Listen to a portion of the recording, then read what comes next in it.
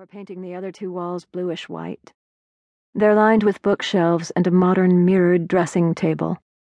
On the shelves, the books reflect my profession. Principles of Marine Biology, Introductory Oceanography, and more intriguing titles. The Soul of an Octopus, Spirals in Time, The Secret Life and Curious Afterlife of Seashells. There's a binder with a printed label on the front. Kira Winthrop, Instructor. Intertitle Invertebrates. On the pages inside, I jotted notes for my lectures in bold strokes, unlike my writing now, which trembles across the page, shaky and insecure. But I was once confident. My self-assurance shines out from a wedding photo on the shelf. I'm dancing with Jacob at the reception.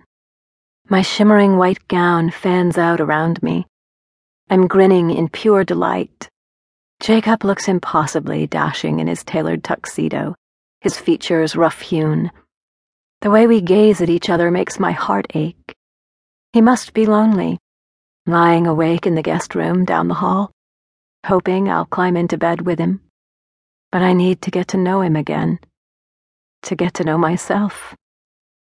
I tear my gaze from the picture and search through my dresser drawers for a more comfortable pair of sweats. I don't recognize any of my clothes, all in muted twilight colors. I pull out an unfamiliar gray cowl-necked sweater, the kind my best friend, Linny Strawbeck, would wear. We often shopped in vintage boutiques together. I see her whipping a sweater off a hanger and pressing it against me.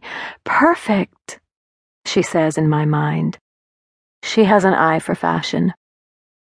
If only Linny would return from Russia. She flew back to spend a week with me in the hospital before she had to return to work. I barely remember her there. I feel like I still need her support, her memories of the last few years. But she's pursuing her passion, studying orcas in a race to protect the species. She emails me when she can get to a computer, but her brief messages pale in comparison to her presence in person. I miss her dramatic stories, her impulsive nature, and her propensity to choose my clothes. She would not approve of these baggy blue sweats. They hang loosely on my body, but they're comfortable. The act of putting them on requires concentration. When I get dressed, my fingers still fumble with strings, buttons, and zippers.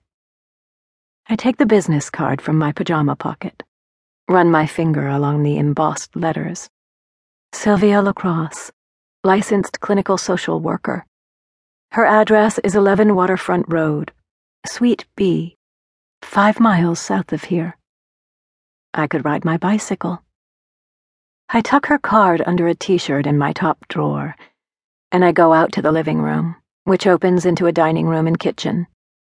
Everything is made of salvaged wood and river rock, from the floors to the ceiling beams. Bay windows offer panoramic views of the sea.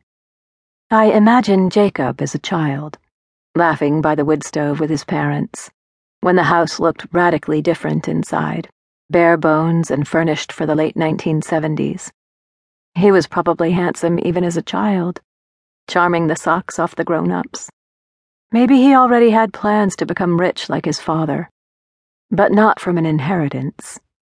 He prides himself on being a self-made man. He's in the living room, making a fire. We rely on the wood stove for heat. He has put on socks and slippers, and his t-shirt is no longer inside out. He's carefully choosing firewood from the bin and making a perfect triangle of cut logs. In the kitchen, I open the cabinet and choose a multicolored ceramic mug, squished on one side, as if it got skewed on the pottery wheel. Jacob says I chose the mugs at the Fremont Sunday Market in Seattle. I wish I could remember strolling the aisles with him, buying produce, ceramics, and locally made honey. He adds 3 tablespoons of honey to his coffee every morning, the only vice of an otherwise health-obsessed man. I pour myself coffee and sit cross-legged on the couch, savoring the robust flavor of freshly ground beans.